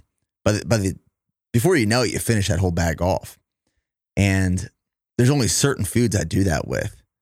And we talked about the insulin resistance. Mm-hmm. What other impacts do seed oils, linoleic acid have on the body, like the insulin resistance? Well, let's unpack the insulin resistance. This is a little technical, so I apologize to the listener, but it's really, really important because this actually kind of mirrors the conversation we had about sugars and fruit. I think that there is so much misunderstanding in the popular just zeitgeist, in the popular thinking, that people believe that carbohydrates cause diabetes. And it's not true. Like, processed sugar probably creates oxidative stress, probably creates a lot of problems, but fruit doesn't lead people to diabetes. That's false. Honey never caused diabetes in a single freaking human. And there's examples. There's my personal example. There's many examples. Like, honey doesn't cause, and I'm talking about raw, real honey, not processed honey that's cut with like high fructose corn syrup, but like honey never caused diabetes in anyone. Strawberries, oranges, bananas, papaya, pineapple never cause diabetes in anyone. Like, carbohydrates do not cause insulin resistance in and of themselves. If you are insulin resistant, aka metabolically dysfunctional, eating carbohydrates can be hard for you because your body doesn't manage sugars very well. So you see it as a manifestation, but they did not cause that underlying pathology. So let's just break this down a little further. What is insulin resistance? I don't like the term insulin resistance because there is such thing as physiologic insulin resistance and pathologic insulin resistance. I like the term metabolic dysfunction. Physiologic insulin resistance is physiologic. It's normal. It's quote unquote healthy. There's no disorder there. It's what happens when you're not eating because you're in the field on deployment. When I'm, if I'm fasting for 2 days, I'm going to get physiologically insulin resistant. A year and a half of a carnivore diet with no carbohydrates, physiologic insulin resistance, raising my fasting blood sugar, right? That's a normal process in a human. Metabolic dysfunction, not a normal process in a human. That is what happens when you are eating carbohydrates and your muscle is refusing them. Physiologic insulin resistance is you have no carbohydrates, so your body is sparing glucose for other tissues of the body. Does that make sense? Makes sense. So metabolic dysfunction is you are eating carbohydrates and your body's like, nope, we don't want those because insulin is being released, but all the tissues of your body are saying, we're not listening to you, insulin. In physiologic insulin resistance, certain tissues are saying, we're not listening to you because we're sparing glucose for the other tissues. Metabolic dysfunction, I'm saying this twice just to make it very clear, is essentially all the tissues of the human body are saying, we're not listening to insulin. We need, and insulin levels have to go higher and higher and higher. This is the progression to type 2 diabetes. And then the pancreas gets exhausted because the beta cells in the pancreas can't make any more insulin. This is obviously oversimplified. But the insulin goes higher and higher and higher because the cells of the body, whether it's muscle or fat or brain or liver, are saying, we're not listening to you, insulin. We are insulin resistant. So it's very important that we differentiate pathologic versus physiologic insulin resistance. And that pathologic insulin resistance is a state of metabolic dysfunction. So what is happening there? It's not carbohydrates. There are competing schools of thought. I've had people on my podcast and had friendly debates with them, but I think it's very, very clear that it is not, that insulin-induced insulin resistance is essentially unheard of. The carbohydrate theory of insulin resistance would say that, people are eating too many carbohydrates, therefore it's too much insulin, and eventually your body just shuts off. I think that's a falsehood. Like, you couldn't do that without a constant IV of sugar into your body. Like, even if you're eating, you would essentially have to be eating Cheetos and corn chips like 20 hours a day. And then in the 4 hours you're not, your body would start to shut off and recycle. You got to sleep sometime. What are you waking up every 2 hours in the middle of the night and eating junk food? I'm sure some people do that, and maybe for those. But the majority of people on the planet, they're probably eating 12 hours a day, 14 hours a day, and they might be stretching insulin-producing foods throughout that time. But I don't believe insulin-induced insulin resistance, meaning excess carbohydrates, even if they're processed, is the main driver of long-term metabolic dysfunction in humans. It's something deeper. It's something hormonal. And that, I think, is driven by seed oils. So that's the statement that I will make for this podcast. I think that long-term chronic insulin resistance, aka metabolic dysfunction, is driven by excess linoleic acid in seed oils. And that comes from both excess linoleic acid and excess linoleic acid breakdown products. How does that happen? Again, hopefully that's not too technical so far. It happens at the level of the fat cells. The fat cells are where everything, that's the epicenter of metabolic dysfunction for people. Your adipose tissues. So everybody has adipose, even a guy like you, super lean, you have adipose. You have adipose tissue around your organs, inside your peritoneum. This is called visceral adipose tissue. You have adipose tissue on the back of your arm, adipose tissue in your glutes, a little bit of adipose tissue everywhere. We all have adipose tissue, subcutaneous or visceral inside the peritoneum adipose tissue. And that adipose tissue is more than just a bag of fat. It's hormonal. It's a cell. If you look at a fat cell, it has a nucleus. It has mitochondria. It sends out adipokines. Fat cells are a gland. They're essentially like, how the thyroid gland sends out thyroid hormones? Fat cells send out hormones to the rest of your body. We call these adipokines. And they send out cytokines, which are signaling molecules. So fat is an organ, and it's an endocrine organ. It's like your testicles or ovaries in a woman or any other organ in your body, like your adrenals, that sends out hormones. The fat cell is an organ, and it's an endocrine organ. It sends out these hormones, which we call, like I said, adipokines. So the fat cell gets broken by excess linoleic acid. Well, that kind of makes sense because linoleic acid is a fat. And where do you store it? You store it in the fat cells. So you're not storing excess linoleic acid in the liver until you get very diseased. You're not storing excess linoleic acid in the muscle until you get very diseased. Originally, you're storing excess linoleic acid in the fat cells. So this is where this fat, linoleic acid, concentrates. It's concentrating in an endocrine organ. And then what happens from there? This is actually the really fascinating part of this. So because I think there's good evidence to suggest that because of the breakdown products of linoleic acid, these are called OXLAMs, oxidative products of linoleic acid metabolism. They have horrible names, but I'll say them just so people have heard these words. 4-hydroxynonenal, 13-HODE, which we call 13-HODE. So 4-HNE, 13-HODE are the main OXLAMs. This is what we talked about earlier. Linoleic acid breaking down into products of oxidation, and those are very problematic. These molecules, specifically 13-HODE and 4-HNE, have been implicated in so many problematic things in the human body. Increased rates of cancer, basically breaking mitochondria, breaking fat cells. So how does this work? The fat cells, like all the other cells of your body, can do two things when they grow. They can have one cell that gets bigger, we call that hypertrophy, or they can divide. We call that hyperplasia. Okay? So that's really important because what happens to a fat cell, when this fat cell is full of excess linoleic acid and full of excess 4-HNE, it breaks the genetic mechanism of the fat cell. And the fat cell, as it wants to expand, it won't divide. It just gets bigger and bigger and bigger. You ever seen that guy in Monty Python, the super fat guy who just keeps eating and then finally they put a little thing on his tongue and he explodes? Yep. Yeah, it's kind of like that. Like your fat cells probably want to divide. They're like, we're over full. We are getting stuffed right now with fat. We're getting stuffed with calories, or even sugar can get in there, So the fat cells want to grow, but because of the 4-HNE, and there's really good studies that show this, when you add 4-HNE to fat cells, those fat cells get broken. They can't divide. They hypertrophy. They don't hyperplasia. And what do we know? This is super important. What do we know about fat cells in people with metabolic dysfunction? They're broken. They're hypertrophied. They're big and fat, and they're not hyperplastic. They haven't divided. So the actual pathophysiology of metabolic dysfunction is fat cells that can't divide. How do we get that? 4-HNE. That's exactly how you get that. That's been shown in humans. It's been shown in animal trials. It's so clear. And so how do you get more 4-HNE? Well, you could probably get more 4-HNE by stuffing more linoleic acid into your fat cells. So this is super fascinating. I don't know why it's not talked about more. It's fairly technical, but fat cells that are broken then send out hormones that are broken. They send out adipokines. They send out cytokines. They get macrophage infiltration of the fat cells. You get inflammation. So as these fat cells get bigger and bigger and bigger and they can't divide because of this 4-HNE that is changing the molecular biology of these fat cells, they start spewing out inflammatory mediators, adipokines, hormones, which then go to the rest of your body. And that, I believe, is that is really a super compelling hypothesis for what's going on with metabolic dysfunction. We see all of that happening. So what do we see in people with metabolic dysfunction? We see adipokines that are off. We see free fatty acids in the blood. And the adipokines are then going to signal to the liver, to the muscle, to everything, hey, be insulin resistant.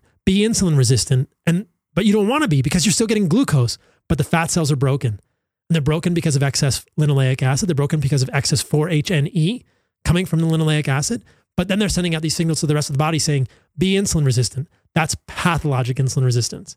And then the rest of the body says, hey, I'm getting a signal. I should be insulin resistant, whether it's the liver, whether it's the muscle, and then you have a problem. Because the rest of the body says, we don't want insulin. We're not going to respond, whether it's the kidney, the liver, the muscle. And then what do you have? You have rising levels of glucose as a downstream event, But originally it starts in the fat cell, and it starts with 4-HNE and these oxalams that are completely breaking the fat cells. Does that all make sense? Because that's really important. No, it does. I mean, super interesting. Yeah, it's fascinating. You can also understand though why that's hard for people to comprehend. Yeah.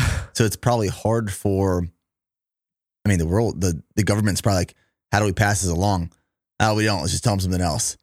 So someone that is metabolically damaged at this point, say the listener is metabolically damaged from these choices in food, how do they come back? Yeah, so let's talk about that. Super important. The first thing you need to do is know if you're metabolically damaged. And we hinted at that earlier. 2 things to know how metabolically healthy you are. Wear a continuous glucose monitor. We'll get you one. Or get a fasting insulin. I talked about this with Bear. We actually did a podcast a few months ago. Hopefully he's released it. Where I believe that if mainstream physicians ordered a fasting insulin on every one of their patients, it would change the face of medicine for the better. It's a $30 test. You can pay for it out of pocket. Or if you can't afford that, your insurance should pay for it. Your doctor should order a fasting insulin for you. But I can't tell you how many people have sent me DMs on Instagram, other places, and they say, my doctor doesn't want to order a fasting insulin, or he doesn't even know what that is, or he thinks that's an academic test. It's only used in people with type 1 diabetes. It's like, what are you talking about? Like, that is a critical measure of insulin sensitivity and by proxy, metabolic health. So I believe you want your fasting insulin less than 5 micro IU per ml. Okay. 5 micro IU per ml. The reference range on there goes from 3 to 24. So if somebody has a fasting insulin of 12, they're massively insulin resistant. The doctor's not going to see a problem. 20? Holy shit, man. By the time somebody has a fasting insulin of 20, they're probably full-blown diabetic. It's still within the freaking reference range for fasting insulin. The fasting insulin reference range is probably one of the most incredibly wrong things in Western medicine in terms of reference ranges. I think the cholesterol reference ranges are wrong too, right? LDL we don't need to worry about it being high if you're metabolically healthy. So that's actually context for the metabolic health discussion with LDL is I don't believe LDL is harmful for humans if you're metabolically healthy because, and we'll tie it all together. I think that the reason that atherosclerosis happens is because the blood vessels become insulin resistant. So when those fat cells break and they send out all the bad stuff, that is the beginning of atherosclerosis for humans. And if you are metabolically unhealthy, LDL is a problem. But the answer is fix the root cause, fix the metabolic dysfunction, which you do by detoxing. I hate that word, by fixing your fat cells. So you have to know you're metabolically unhealthy first. Get a fasting blood sugar, wear a continuous glucose monitor, get a fasting insulin. Okay, you're metabolically unhealthy. What do? The 3 things I talked about earlier, really just the first 2. Cut out seed oils, low linoleic acid diet, high stearic acid diet, and cut out processed sugars. That will fix it long term. It's going to take a little time. We don't really know how fast the kinetics are and how fast these fat cells are going to turn over their cell membranes, because this is actually it's either stored in the fat cell or it's in the cell membrane. And for some people, we believe that it could take 6 months, a year. But I think that if people can stick with this for that amount of time, they will start to see their insulin sensitivity improve. But that's probably the time frame to think of is 6 months to a year of very low linoleic acid and high stearic acid. So if I were working with someone and they are metabolically unwell, I'm going to say, I want your linoleic acid as low as possible. I don't want you eating olive oil or avocado oil. They're not the worst thing, but no, it's all tallow. It's stearic acid. It's the highest stearic acid you can get, the lowest linoleic acid you can get possibly in your diet. And obviously you got to avoid processed sugar, which should be a no-brainer for most people. No sodas, none of that stuff. But fruit is okay. And I'll say this, if someone is full-blown diabetic, you may get some blood sugar reactions to fruit. And in that case, just limit your fruit. If you're getting strong blood sugar reactions to fruit, then limit it. I don't think that fruit and honey are going to work for everyone. If you're full-blown diabetic and your muscles and your liver are refusing the actions of insulin, if you have a tablespoon of honey, your blood sugar is going to go up. and it's maybe not going to go down the way it should be. So you may need to limit those things in the short term. But in the long term, I think once someone regains metabolic health, they should be able to reintroduce those foods if they want to. So what is this stearic acid doing in the body, and what are the best sources other than tallow? Yeah. So we talked about this a little bit earlier with the nature study. It appears to be a signal at the level of the mitochondria to turn on fat burning. That's right. Yeah. Yeah. And the best sources are tallow.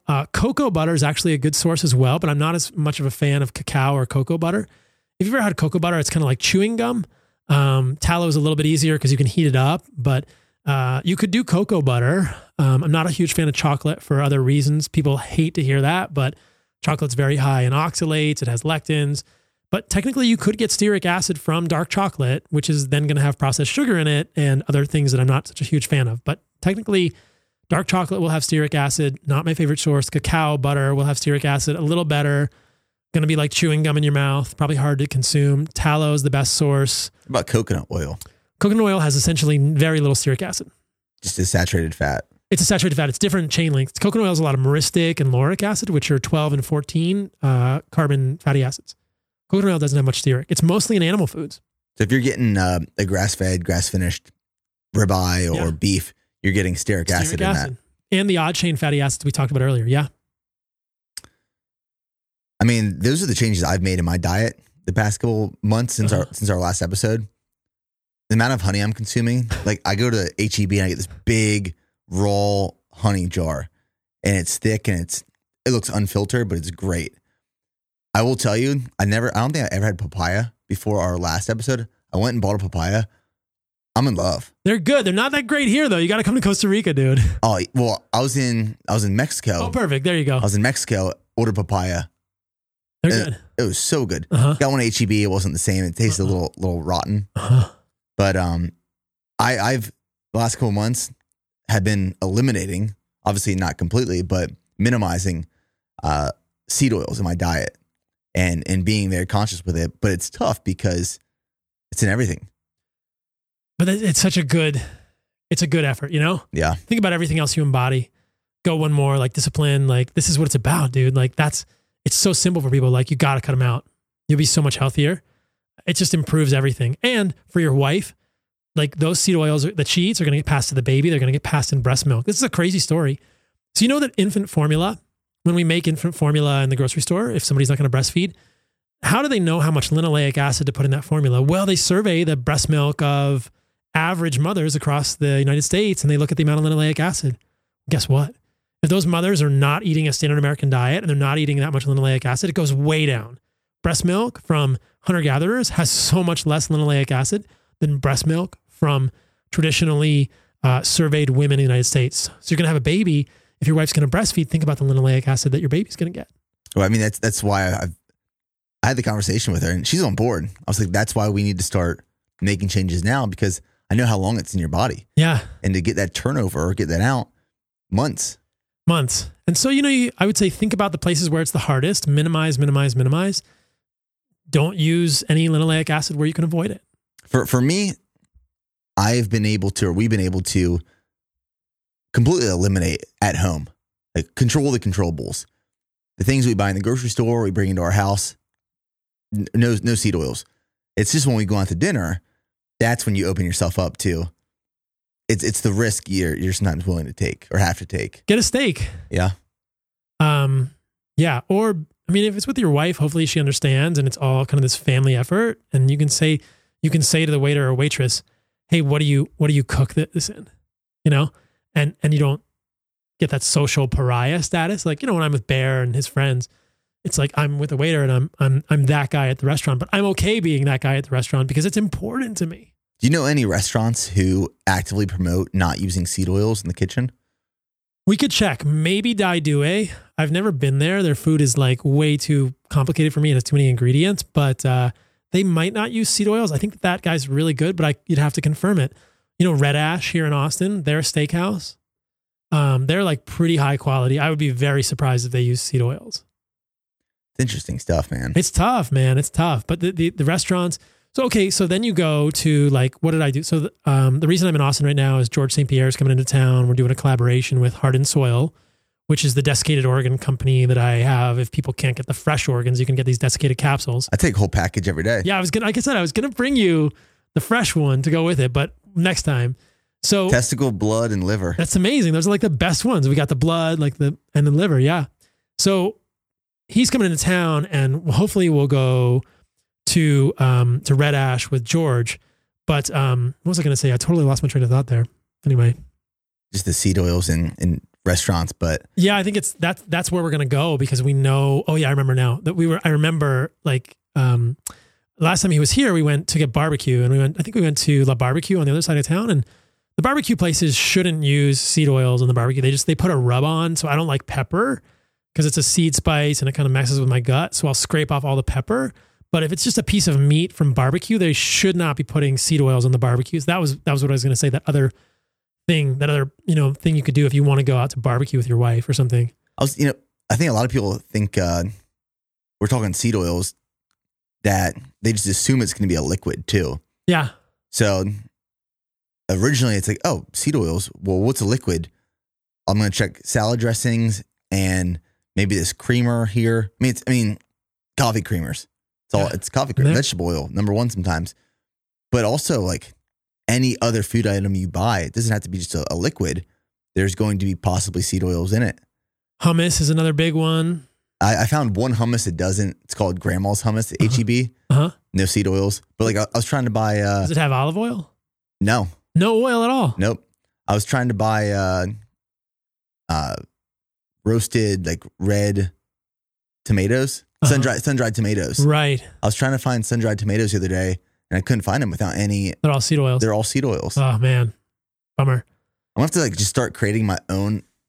There's a market there, obviously. There is a growing market there for seed oil free. I mean, I think the challenge for food manufacturers is margins, right? You do sun-dried tomatoes and olive oil, you're going to have like the price point's going to be higher. They're going to be amazing. They're going to be gourmet though. So I think there's people willing to, I'm willing to pay more money for higher quality foods. Yeah. I would love to see a hummus. Although, well, actually I shouldn't say that because I'm not a fan of chickpeas at all. So I don't think that hummus doesn't matter to me. But if people want to make gradual changes and this is the change they're going to make that's going to improve their diet, like hopefully people have listened to the first podcast and they understand my overall dietary philosophy and the fact that like hummus is a bean. So I'm not a fan of beans in general. I don't think hummus is doing people a lot of favors, whether it's from the seed oils or from the chickpeas, which are going to be problematic for a lot of people in terms of digestive enzyme inhibitors and lectins. But maybe I think there's a market for that. Like I would be happier to see a hummus that was made with no seed oils. I would hope people would realize that hummus and those chickpeas, those garbanzo beans are crowding out other foods that I would prefer them to eat. I'm not a fan of the beans, like I said, but a seed oil free grocery store would be amazing. And if it contained things that people still wanted to eat, it would improve human health markedly.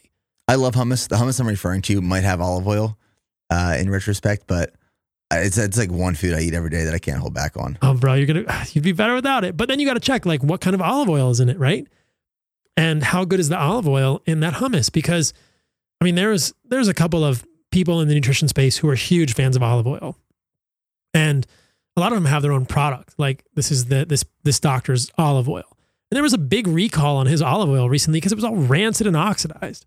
So anytime you're eating a processed food, say you go to a restaurant, they're like, we only use olive oil. They're like, no, it's 100% olive oil. It's like, well, how good is it? How long has that olive oil been back there? Yeah. Like how long has that olive oil in this hummus? What kind of olive oil? Is it the good olive oil? Like, is it just like olive? You don't even know what's in it, right? They're going to cut corners. Like, it's just hard to find really good stuff. The best thing to do for you, if you really love hummus and you're going to eat it every day, again, I'm not a fan of garbanzo beans, so we make your own, right? Which is like, you take tahini. Again, I'm not a fan of sesame seeds, right? All these ingredients. Take tahini, take lemon juice, take garbanzo beans, and then take a really good olive oil that is fresh, right? Organic, and is gonna have the least amount of rancidity or oxidation, and do that. And then also realize like, okay, this is a little bit extra linoleic acid. I'm gonna be careful with other things. I've just been trying to consume more red meat. I feel great. That's a good thing. Yeah, I feel freaking great, yeah, man. Yeah, I need to get more. I need to eat more organs. I'm gonna get back on it, but I cover my bases with the whole package. Yeah, I'm solid there. I'll start cutting up some liver, eat some bull testicle next time. I love it. You feel like a beast. Yeah, and just so people know, whole package is one of the supplements from Heart and Soil. It's the testicle one. It's solid. I mean, every time someone comes over to the house, I'm like, yo, I'm taking testicle daily. Like, what are you doing? I love it. I'm sure they're like, give me some of that. Yeah. Well, Dr. Paul, I appreciate you, man. It's always a good one. Super insightful and a lot of takeaways in this one. I hope it's helpful for people. We went a little technical at times, but it's all really important because I like to kind of go back and forth, and I really want people to understand that there's a lot of good science here, but this is an important one. When you messaged me and you were like, hey, let's do a podcast on seed oils, I thought, yeah, let's do it because it's such an important topic. Like I said, if you change nothing else, eliminate seed oils, eliminate processed sugar, eliminate gluten. Those are the first three. Obviously, there's a lot more in the animal-based movement. It's organs, meat, fruit, honey, raw dairy. Those are the foods I think are optimal for humans. But if you just want to dip your toe in, do those things. Get a fasting insulin, wear a continuous glucose monitor. We'll get you one. I do want to get one. We'll get you one from NutriSense, and cut out seed oils, increase stearic acid, don't fear animal fat, and then maybe cut out gluten. And I mean, that'll be a massive change in people's health. And I think that if people see that and they feel that spark, then they'll be like, okay, now I'm bought in, and they can go much further if they want. This is the first step. Yeah, first step. Cool. All right. Thanks, man. Thank you, brother. Thanks for tuning in to another episode of the Bear Performance Podcast. Please leave a rating and review on the platform you are listening to if you enjoyed it. It helps us to grow and reach more people with the intent of changing lives through the Go One More mindset. If you are ready to take your health and performance to the next level, head over to bpnsubs.com to take the first step. We offer a wide range of effective supplements to help you perform at your highest level, built on quality and proven by results without compromise.